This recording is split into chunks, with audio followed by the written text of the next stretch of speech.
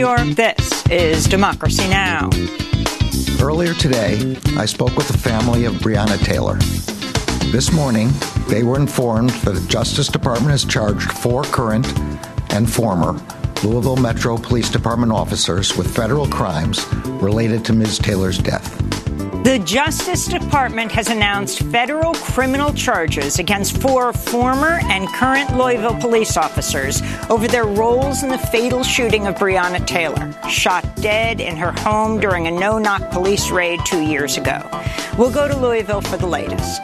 Then we remember the life and legacy of Albert Woodfox, a former Black Panther who spent nearly 44 years in solitary confinement, longer than any prisoner in U.S. history.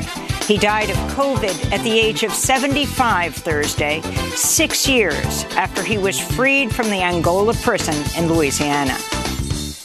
I remember reading something from Mr. Mandela, and he said, if a cause is noble, you can carry the weight of the world on your shoulders. And I thought what we were doing was a noble cause.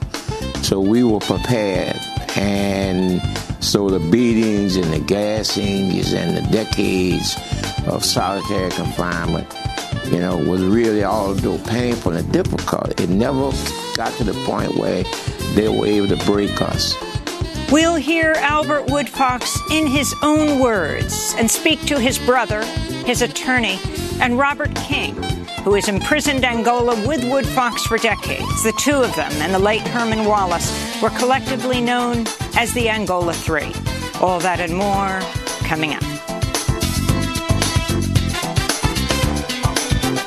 Welcome to Democracy Now!, democracynow.org, the War and Peace Report. I'm Amy Goodman.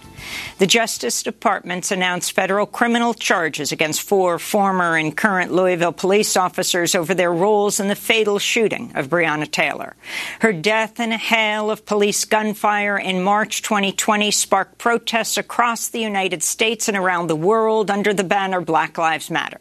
Former Louisville Metro Police Detective Joshua Janes was taken into FBI custody Thursday morning and charged with obstruction and civil rights violations. Also charged were Louisville Police Sergeant Kyle Meany, Officer Kelly Hannah Goodlett, and former Louisville Police Detective Brett Hankerson. This is the head of the Justice Department's Civil Rights Division, Assistant Attorney General Kristen Clark. Breonna Taylor should have awakened in her home as usual on the morning of March 13th, 2020.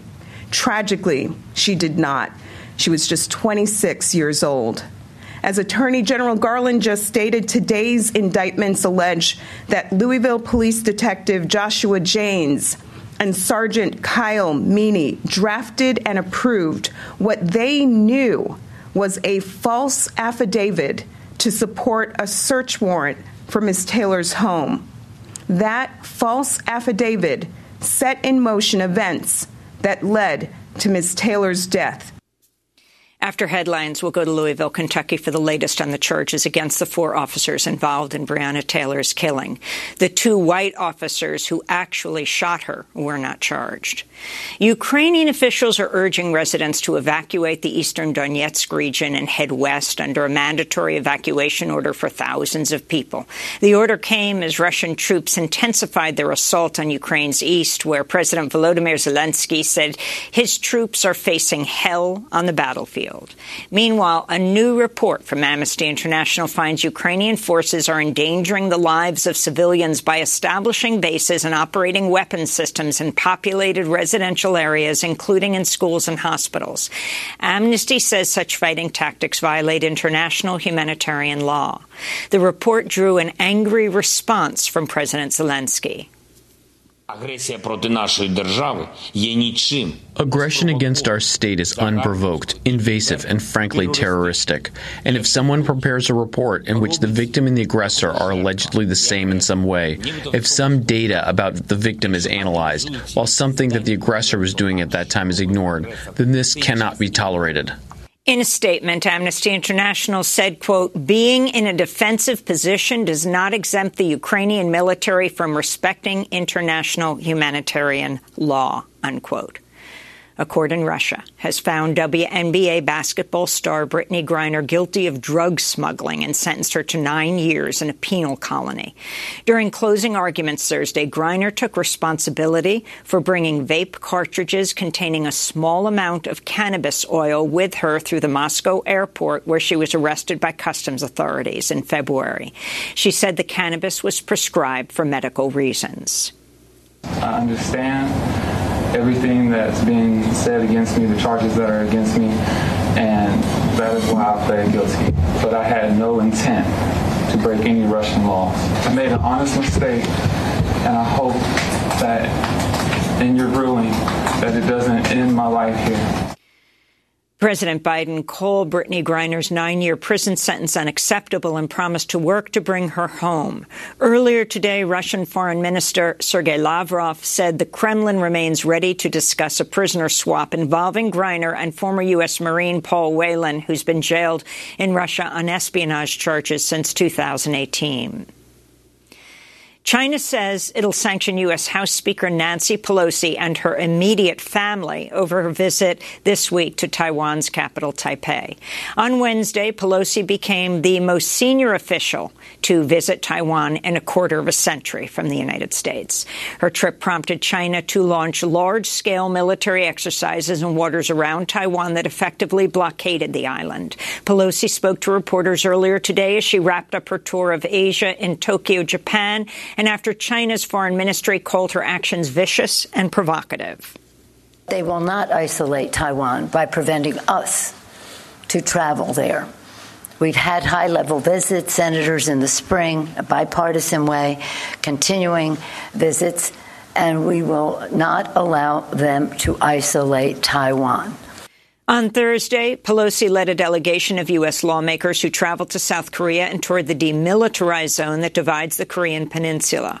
Her trip came as the United Nations said in a new report North Korea has made preparations for a new nuclear weapons test this year, which would be the first such test since it exploded a hydrogen bomb in 2017. Back in the United States, Democratic Senator Kyrsten Sinema said Thursday she'll support a budget reconciliation bill containing some of the Democrats' legislative priorities on health care and the climate crisis. As a condition of her support, Sinema demanded Democratic leaders agree to abandon a provision that would close the so-called carried interest loophole, a tax break exploited by hedge fund and private equity managers to pay lower tax rates than middle-income workers. Senate Majority Leader Chuck Schumer said a revised version of the bill would be released on Saturday.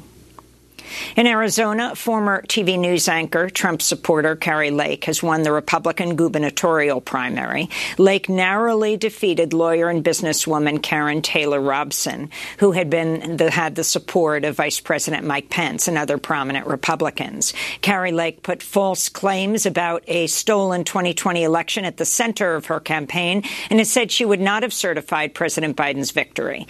Her victory follows other Arizona election deniers who won Republican nominations in Tuesday's primary, including candidates for Congress, Senate, and Secretary of State. The Biden administration's declared monkeypox a public health emergency. Thursday's declaration by Health and Human Services Secretary Javier Becerra comes 2 weeks after the World Health Organization declared the disease a global emergency.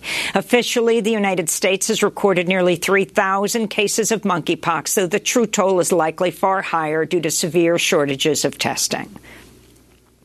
New York public health officials have discovered poliovirus in samples of sewage taken from outside New York City, suggesting the virus is spreading in the community and that hundreds of people may have already been infected. Officials have tied the polio lineage discovered in Rockland County to recent samples taken in Israel and the United Kingdom. Polio mainly affects children and can sometimes cause paralysis or death. The United States declared the disease eradicated in 1979, but officials warn that unvaccinated people remain vulnerable. Only 60% of Rockland County's 2-year-old children have been vaccinated against polio. That's 60%. In Florida, Republican Governor Ron DeSantis is facing backlash after he suspended Hillsborough County State Attorney Andrew Warren over Warren's promise not to prosecute people who seek or provide abortions in Florida. Warren, who's a Democrat and has been elected twice, condemned DeSantis' move as, quote, an illegal overreach and said his suspension, quote, spits in the face of the voters. DeSantis spoke at a news conference Thursday. I was shocked at the blatant violation of one of the most fundamental principles of our democracy, that the people, the voters, get to elect elected officials. I've been elected twice to serve as state attorney, and I've served as state attorney, and I've done it well. Crime is down. We're protecting people's rights. We have fought so hard for public safety and fairness and justice. If the governor thinks he can do a better job, then he should run for state attorney, not president. That's Hillsborough County State Attorney Andrew Warren. Governor DeSantis signed a bill into law in April that bans most abortions after 15 weeks of pregnancy. The measure's facing several legal challenges. The FBI has arrested former Puerto Rico Governor Wanda Vazquez over her alleged involvement in a bribery scheme to finance her 2020 gubernatorial campaign. Vazquez is accused of accepting bribes in 2019 and 2020 while she was governor from several people, including Julio Martín Herrera Velutini, a banker who is under investigation by the agency that oversees Puerto Rico's financial institutions. In exchange for the donations, Vazquez reportedly demanded the resignation of the agency's director and later appointed a new one, a former consultant of Herrera's bank. Vazquez, Herrera, and a former FBI agent also face wire fraud and conspiracy charges and up to 20 years in prison if convicted on all counts. In Austin, Texas, a jury has ordered far-right conspiracy theorist and InfoWars host Alex Jones to pay $4.1 million in compensatory damages to the parents of Jesse Lewis, a 6-year-old boy killed in the 2012 Sandy Hook Elementary School massacre in Newtown, Connecticut. For years, Alex Jones spread conspiracy theories that the Newtown shooting was a government hoax and the victims' families were paid actors, resulting in online harassment and death threats for Sandy Hook families.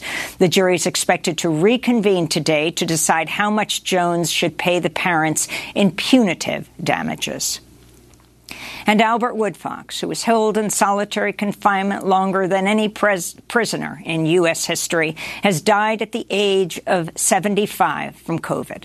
The former Black Panther and political prisoner won his freedom 6 years ago after surviving nearly 44 years in solitary confinement. Woodfox and two fellow former Black Panthers became known as the Angola Three after they were wrongfully convicted of murder in retaliation for their political and racial justice activism inside Louisiana's notorious Angola prison. We'll have more on Albert Woodfox's life and legacy later in the broadcast. And those are some of the headlines. This is Democracy Now!, democracynow.org, The War and Peace Report. I'm Amy Goodman. The Department of Justice has announced federal criminal charges against 4 former and current Louisville police officers over their roles in the fatal shooting of Breonna Taylor. Her death in a hail of police gunfire in 2020 sparked protests across the United States and around the world under the banner Black Lives Matter. Former Louisville Metro Police Detective Joshua James was taken into FBI custody Thursday morning and charged with obstruction and civil rights violations for knowingly using false, misleading, and incomplete information to get the no-knock search warrant for Breonna Taylor's home that led to her death. Also charged Thursday were Louisville Police Sergeant Kyle Meany, Officer Kelly Hannah Goodlett, and former Louisville Police Detective Brett Hankeson. Attorney General Merrick Garland announced the indictments Thursday. Earlier today, I spoke with the family of Breonna Taylor. This morning, they were informed that the Justice Department has charged 4 current and former Louisville Metro Police Department officers with federal crimes related to Ms. Taylor's death. Those alleged crimes include civil rights offenses, unlawful conspiracies, unconstitutional use of force, and obstruction offenses. A 5th search warrant was for Breonna Taylor's home, which was approximately 10 miles away from the West End.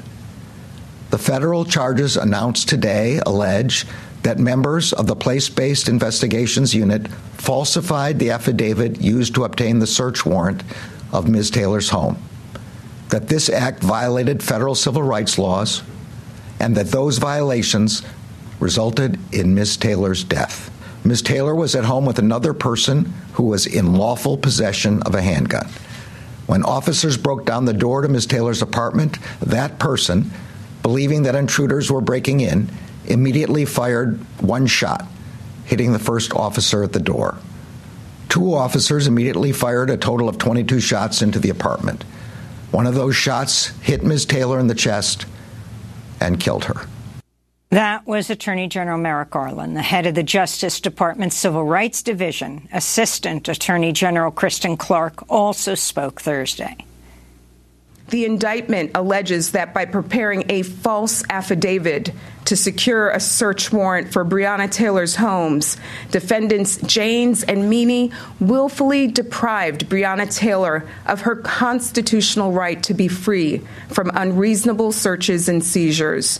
And we allege that Ms. Taylor's death resulted from that violation. In a separate indictment, the grand jury charges former LMPD detective Brett Hankison with using unconstitutionally excessive force during the raid on Ms. Taylor's home.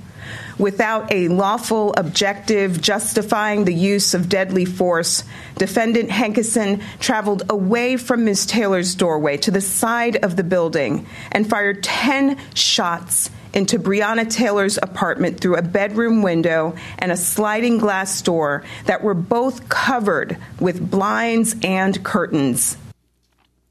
That was Assistant Attorney General Kristen Clarke. She's head of the Justice Department's Civil Rights Division. We go now to Louisville, where we're joined by Sadiqa Reynolds, President and CEO of the Louisville Urban League. Welcome back to Democracy Now!, Sadiqa. Can you respond to these federal charges that were brought against these four officers? The two white officers who actually shot Breonna Taylor were not charged. Absolutely. Thank you so much for having me again. It's a pleasure to be here. We understand, and we've always understood in Louisville, that all of the officers might not be charged. But I have to tell you, this is a great step in the right direction. There really has been a sense of relief in Louisville among the family members, among protesters, among those of us who have really tried to encourage people to keep their hope, to really have some faith in our system. Certainly, this idea that any of these officers are charged with killing Breonna Taylor, it has really been a big deal and has been celebrated in Louisville. We know it's not over, but we are extremely thankful for the Department of Justice. I have to tell you that.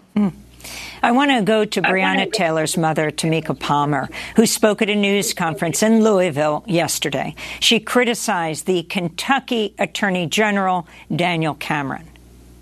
You don't deserve to be where you are, and you need to go. And if we don't continue to eat him, one of y'all's on the menu next.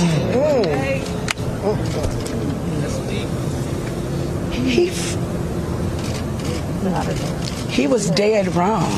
Yes, dead wrong. It didn't start with him, but he had the right to do the right thing, and he chose not to. So, Sadiqa Reynolds, let's talk about this. Federal civil rights charges have been brought against these four officers. But the state charges were never brought, except against Brett Hankison for wantonly shooting into the blind-covered windows, the bullets going into the next-door neighbors who were white. He was ultimately acquitted of that. Now he's been charged again. But what about Daniel Cameron, his significance? He's running for governor next year. To be governor or even to run for governor. He clearly did a disservice. And what we want an investigation into is what did Daniel Cameron know? Where did he get the information? What did he share with the grand jury? How can it be that the federal government and state government are so far apart on this case? We are concerned that he is either incompetent or in collusion. We're not sure. The people do deserve to understand, because all of these people, all of these officers of the court are sworn to uphold and seek justice. And in this case in Kentucky, Everybody who had an opportunity to do the right thing, including our Attorney General, failed. And we are, again, extremely thankful for the FBI keeping their eye on the ball in the Department of Justice. And I have to tell you, we have been talking a lot about this incestuous relationship between police and prosecutors. Across the country, you see the failure to prosecute police. You see the failure to hold them accountable. And so we haven't really seen the changes that we've needed. Sure, we've all celebrated what happened with, the George Floyd case, Ahmaud Arbery case, and now Breonna Taylor's case. But we have to look at those cases where there are no charges. There is a significant problem between our prosecutors and our police department. But very specifically, in Kentucky, we want an investigation into the office of the Attorney General to understand what they knew, when they knew, and what was presented. It's especially important here because remember that in the grand jury case, you had grand jurors who came forward who said, we were not told certain things. This is not what we wanted.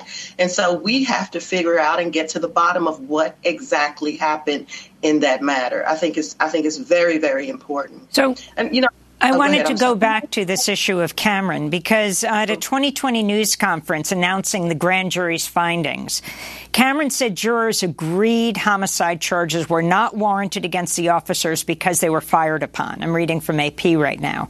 That prompted 3 of the jurors to come forward and dispute Cameron's account, arguing Cameron's staff limited their scope and did not give them an opportunity to consider homicide charges against the police in Breonna Taylor's death. Sadiqa Reynolds.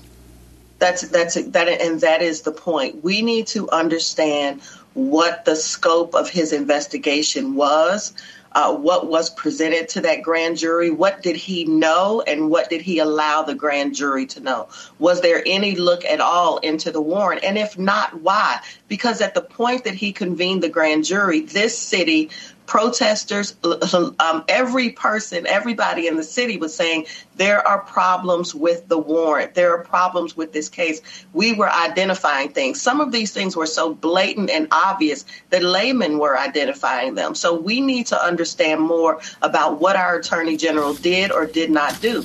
Because it does feel like there may have been some predisposition as to what that case and how the case was going to turn out. And I think it's important for those grand jurors to be heard. I mean, the jury system is an important system in this country.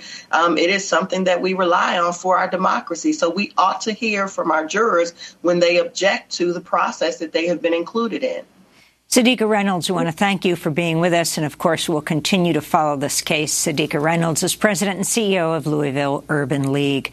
Coming up, we remember the life and legacy of Albert Woodfox, former Black Panther, who spent nearly 44 years in solitary confinement, longer than any prisoner in U.S. history. He died of COVID on Thursday. Stay with us. Didn't come this far just to turn back. Didn't fight this hard just to lay back on the road. Yeah. I know the cost, but I can see the light on the horizon.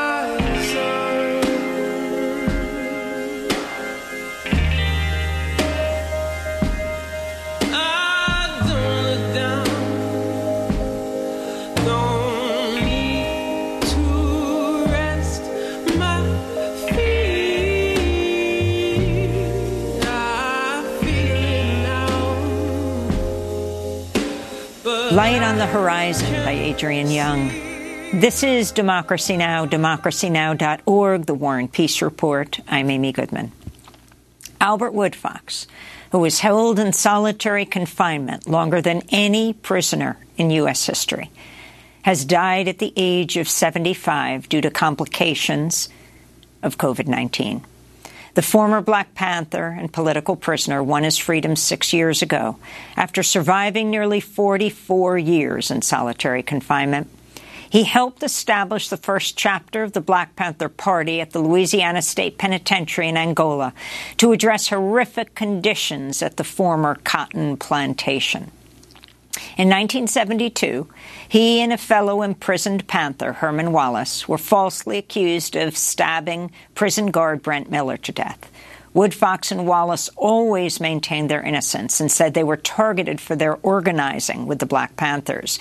Miller's own widow would later urge the state of Louisiana to free Albert Woodfox after she became convinced he was innocent. Woodfox, Wallace, and a third Black Panther, Robert King, were collectively known as the Angola Three. For decades, Amnesty International and other groups campaigned for their release. Robert King was freed in 2001. Herman Wallace was freed in 2013 only after a federal judge threatened to jail the warden of Angola prison if he refused to release him that day. Herman Wallace died one day after his release of liver cancer. But the state of Louisiana continued to refuse to release Albert Woodfox. He was eventually freed on his 69th birthday, February 19, 2016. 3 days after his release, Democracy Now!'s Renee Feltz and I interviewed Albert Woodfox in his first live TV interview. Albert Woodfox, can you talk about your plans today? You've walked out of the prison. You haven't been free in 45 years. What are you most struck by? What are your greatest challenges now, or your moments of joy since Friday? For me, as strange as it may sound, when I was in prison, I had established who I was and ways to fight for what I believed in. Being released in society, I'm having to learn different techniques, of how to, I'm just trying to learn how to be free. I've been locked up so long, and a prison within a prison. So for me, it's just about learning how to live as a free person and just take my time. Right now, the world is just speeding so fast for me, and I have to find a way to just slow it down and, just enjoy my family. That's been a great source of energy, being able to sit down with King and laugh and touch him, and he touched me, and hug each other and stuff is, grateful. He has been a man that ever since he walked out of prison, he has spent the last 15 or more years of his life fighting to get me and Harmon out. And, there are very few human beings who have shown the character and the strength and the determination as my friend and comrade Robert King. The Black Panther Party may not exist, but we still exist. And we will continue to struggle to free some of our comrades and to, just stand, shoulder to shoulder and try to take on all of the injustice that we can that goes on in America every day. Albert, it's so great to have you join us. Can you explain the significance of going to visit your mother's gravesite and why that was the first place that you wanted to go? Well, when my mom passed away, I had made requests to go to her funeral and say my final goodbye. Warden Burl Cain denied that request, and the same thing happened with my sister when she passed away. My family and friends had made arrangements to allow me to go and say goodbye. Again, Warden Burl Cain denied that. So for some years now, there has always been this emptiness when it came, to my mom and my sister, because I never had a chance to say that final goodbye. And so that's why it was important that one of my first acts of being free was to relieve that burden off of my soul That was Albert Woodfox speaking on Democracy Now! February 22nd, 2016, 3 days after his release, after over 40 years in solitary confinement. Following his release, Albert would go on to spend years speaking out against solitary confinement while campaigning for the release of other political prisoners. He also wrote a remarkable memoir with Leslie George titled Solitary, Unbroken by 4 Decades in Solitary Confinement, My Story of Transformation and Hope. The memoir won an American Book Award and was a finalist for both the Pulitzer Prize and the National Book Award. In 2019, Democracy Now!'s Juan Gonzalez and I interviewed Albert Woodfox in our New York studio after the publication of the book. And how do you feel today? How have you adjusted after 43 years in prison? Well, hopeful. Robin and I still travel around across America and outside of America to talk about solitary confinement, which we believe is the most horrible and brutal non-physical attack upon a human being by another human being. Throughout my 4 decades plus of solitary confinement, I've watched men go insane. I've watched men physically hurt themselves, trying to deal with the pressure of being confined to a 9-by-6 cell, 23 hours out of every 24-hour period. And being free now, I still suffer claustrophobic attacks. I'm able to address them better now because my physical movement is beyond 9 feet now. And so, I can walk in my house, I can go in the backyard of my house, I can go on the sidewalk, or there's a park, which I often visit a block and a half away from my house. So the only remedy for me when I had claustrophobic attacks was the space, So this has made it easier to deal with those attacks. And you write, gassing prisoners was the #1 response by security to deal with any prisoner in Angola who demanded to be treated with dignity. In the 70s, we were gassed so often every prisoner in CCR almost became immune to the tear gas. You were being gassed in solitary confinement. Yeah, well, the sergeants were provided with these it's like a little deodorant can, and if you would try to get a certain, like more toilet paper, or you complaining about the toilet in your cell not working, and if the officer didn't like the way you were talking, or if you were trying to defend yourself for being handling a disrespectful man and stuff, they would squirt the gas in your face, And usually that would be followed by, they would come into your cell and beat you and handcuff you, then put you what's called a dungeon, In the book, you describe very graphically the situation at Angola when you first got there, before you were in solitary, and the rampant rapes that were occurring in the prison. And once you became politically conscious and you were returned there, you talk about how you insisted that on in your section that there was going to be no more rapes. And talk about that and the impact that your political organizing had on the way you dealt with your fellow prisoners. Well, the incident that started the prison chapter of the party to form anti-rape squads was, I was in my dormitory. I was housing Hickory 4 at that time, and this young kid was assigned a bed across from me.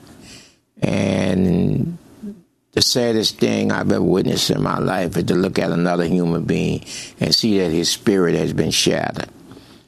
And this kid, he was just sitting there, and I could see tears rolling out of his eyes, and I always have believed that in life, an individual or incident raises your level of consciousness. And so once your level of consciousness is raised, you become aware of whatever conditions, individuals, and so how you respond to that it's pretty much determined on that level of conscience. And I think at that moment that I said, I can no longer accept this. I can no longer tolerate this. So the next day I had a talk with Harmon Wallace, and we used to go out on the football field. That's how we used to have our meetings. Like we were practicing football, throwing the football around and having political discussions and stuff. And so we discussed with the other members about, the rape and slave trade that was going on in Angola. And so we decided to start providing protection for these kids coming in, to let them know that they had other options other than being made victims. How did you maintain your sanity? 44 years in solitary confinement. Well, I think the fact that, I was a member of the Black Panther Party, I had a political conscience, I had values and principles instilled by, my mom that I grew into. I didn't realize how much my mom had, had set a foundation in me, even though I was resisting it. And, over the decades, there were, we had programs geared toward making the men better. We had schools. We used to hold schools and political classes. And but, as many battles as we won, as many men as we saved, as many men as we helped to keep their sanity, we lost, twice as many men, and, there were times when, I had to fight really hard for my own sanity, and I think the fact that what I was doing, throughout all this, I developed an unbelievable love for humanity and dedicated, myself to doing whatever I could to better humanity. And so I remember reading something from Mr. Mandela, and he said, if a cause is noble, you can carry the weight of the world on your shoulders. And I thought what we were doing was a noble cause. So we were prepared. And so the beatings and the gassings and the decades of solitary confinement, was really, although painful and difficult, it never got to the point where they were able to break us. It's amazing to me that rather than just leaving it all behind, it already consumed so many decades of your life. You are spending your life free, talking about what's happening inside. I think, to say the least, it's impossible for anyone who hasn't gone through this to understand what it means to live in a 6 by 9 foot cell for more than 4 decades. How did you maintain your sanity? Describe for us being in that cell, what it felt like. Actually, the measurements of the cell are 6 by 9, 6 feet wide, 9 feet long. But there is actually less space available because you have 2 bunks attached to the wall that takes up half of the cell, and you have a toilet bowl, face bowl combination on the back wall, and you have a iron table with a bench on the thing. So you have a very narrow pathway in which you can move back and forth in the cell.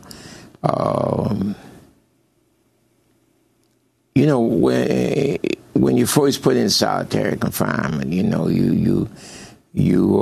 go through this period where you want to scream, because nothing you can do to fight this. In hindsight, I would say it was probably the earliest stage of claustrophobic,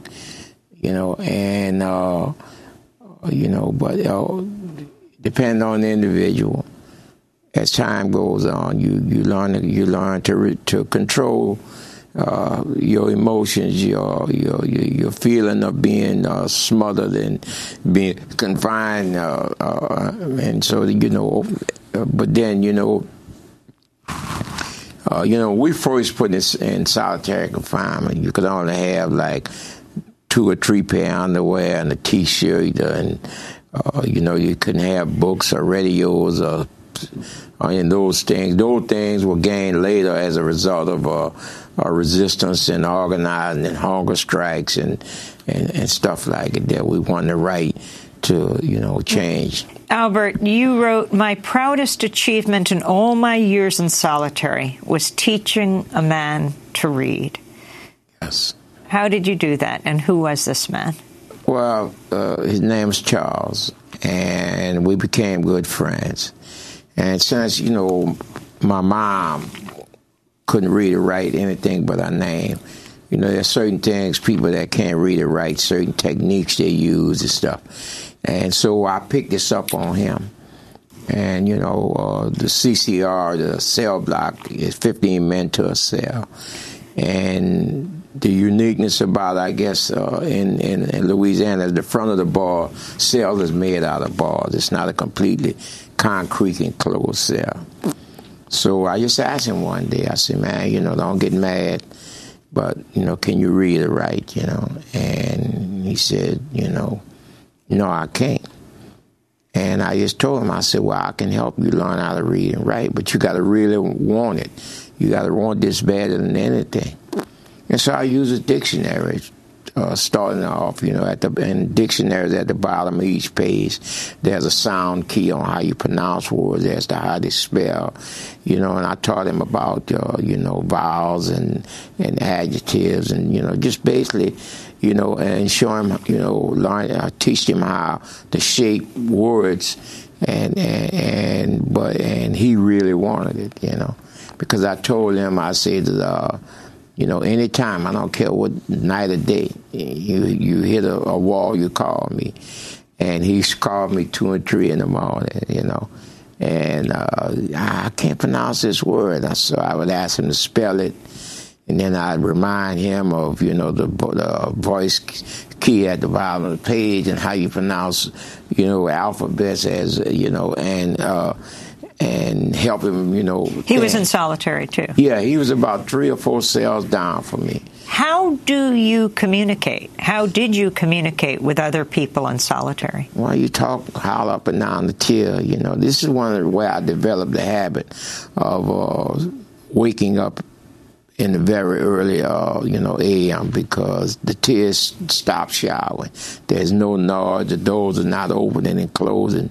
And, so you are able to really concentrate on what you're doing. So even now, I wake up 3:30, in the morning, and this is when I do most of my read. I still try to read at least 2 hours a day.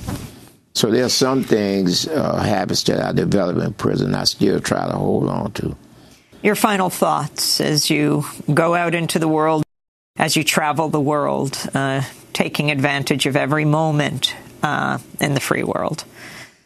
Well, my hope has always been, for a better humanity. And to try to be a part of that, to try to say something or do something that will make, if no more than one human being, stop and think and, start a dialogue that can change into a movement. I've always said that one individual can cause chaos, mass movements can cause change. So, I still firmly believe in that. And so that's, Robert and I and Harmon, we were in prison. The one thing we always noticed is that we didn't have a voice. And because of the men and women and children that were hid behind the walls of prison and in solitary, nobody knew what we looked like. So we had made a vow that we would be the voice of those men and women and children, and we would be the face. I think what people in America and around the world have to realize, that prisoners don't come from another planet. They come from your family. They come from homes, and they might make mistakes. Usually the economic system brings the pressure. And, I know that there's a very small percentage of human beings who do some horrible things, but the overwhelming majority, you come from a family. You don't come from an alien planet. And they need to remember that, and they need to love them and support them, because prisons are all any state institution. Without oversight and without consequences, unchecked power corrupts. And that's the situation you have in prisons in this country. Former Black Panther Albert Woodfox speaking on Democracy Now! In 2019, shortly after the publication of his award-winning book, Solitary, Unbroken by 4 Decades in Solitary Confinement, My Story of Transformation and Hope. He died Thursday of COVID at the age of 75. We'll speak to his loved ones after break. It's sad to think we're not gonna make it, and it's gotten to the point where we just can't fake it.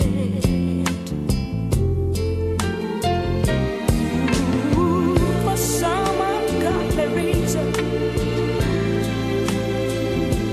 we just won't let it die.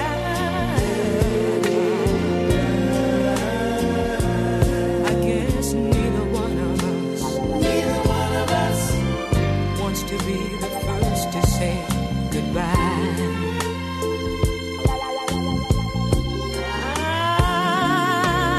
I keep wondering. Neither one of us wants to be the first to say goodbye by Gladys Knight and the Pips, a favorite of Albert Woodfox.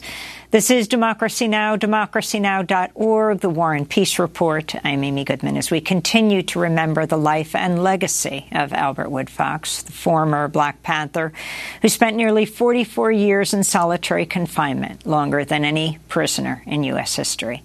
He died of COVID-19 at the age of 75 on Thursday, 6 years after he was freed from the Angola prison in Louisiana. We're joined now by 3 guests. Robert King was imprisoned with Albert Woodfox for decades at Angola. The two of them and the late Herman Wallace were known as the Angola Three. Corrine Williams is with us from Middlesex, New Jersey. She's one of Albert Woodfox's longtime attorneys. And in New Orleans, we're joined by Albert Woodfox's brother, Michael Mabel. Michael, let's begin with you. Deepest condolences. You were with your brother when he died yesterday in the hospital in New Orleans, and you're in the studio where, in a studio, we interviewed you in New Orleans a few days after Albert was released from prison in 2016. You were again at your brother's side as you were receiving him when he was freed. Can you share your thoughts about Albert, about his life and his legacy? Well, his legacy was based upon, change. And no matter what they needed to do and bring about change, one of the things that we lived for, as myself running, visiting with him for 40 years, he would teach me and I would let him know things that was going out. So, I told him way back when I was a juvenile that at that point in time, when I was able to become a young man, that I would visit with him and be with him until, to death do us part. And I made a solemn vow, and I continues to honor that vow, that his legacy go on. So, his body is gone, but I want his voice to be spoken to the world and continues. And he's speaking through me now to let us know that we can't stop. There's a lot of change need to be done, and whatever we can do, and that's my plight, is to continue to do what he would want done, and I promise him in that. So, it was kind of hard, but it only strengthened me. And, I just want to keep his legacy going. And I just want to, like you said, like Gladys said, change is going to come. And anything I can do to honor that, to make that change, I want to be a part of it. I want to turn to a clip of you sitting next to Albert 3 days after his 69th birthday, that moment when you came on Democracy Now! And he was free. This is what you said then. The only thing I felt and the only thing I can answer is that I know he's a free man when I'm able to walk across the sill of the door with him. And that reality set in when we was able to do that. We're showing the picture of the two of you together, Michael. What was it like when he came out of prison? You were there to greet him. When he came out of prison, I noticed one of the things, that he was free. He was free. And one of the things that he done before he died, and we talked about this many years ago, that he wanted his mind to be free. And, that's one of the things they have in this book, definitely stating. But, he was a free man, and he's free now. And, I speak, for him and through myself to the world. And I just want them to know that, that's one of the things we got, and that's one of the things we made vows to each other as brothers that, we would never give up hope. And I think that may have helped him, and I'm glad as his brother played a big part of allowing him to feel that hope had came and that freedom was there. You know, that day that we interviewed you and Albert, we also interviewed Robert King in that same studio, the three of you. Robert King, who when he got out of prison about 15 years earlier, just traveled the country talking about who remained in prison. At the time, it was Herman Wallace and Albert Woodfox. Then Herman got out. When a judge threatened the warden, if he didn't release him that day, he would imprison the warden. And Herman got out only to die in the next days of liver cancer. Robert King, you never stopped. And this is what you said as you sat also next to Albert Woodfox when he was free. When you hit bottom, there's no place but up to go. And Angola was the bottom. They even call it the bottom, and rightly so.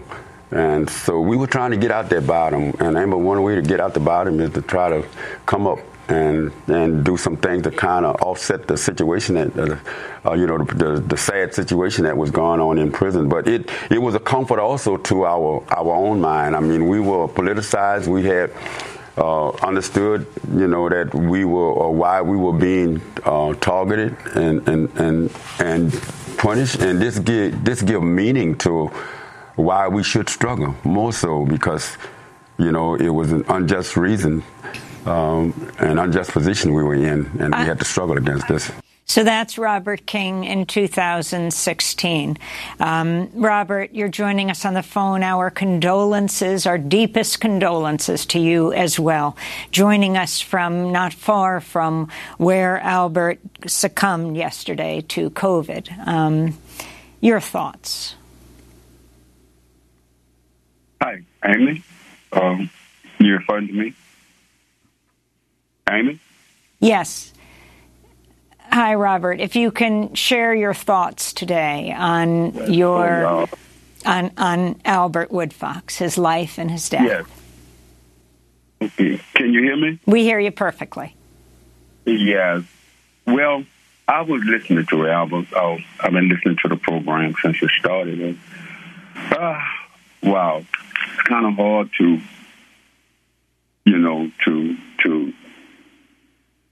getting in my mind. It seemed as if Albert was in the room with me, but those are my sentiments. But look, Albert, my sentiments now, Albert, he was my brother. He was my friend.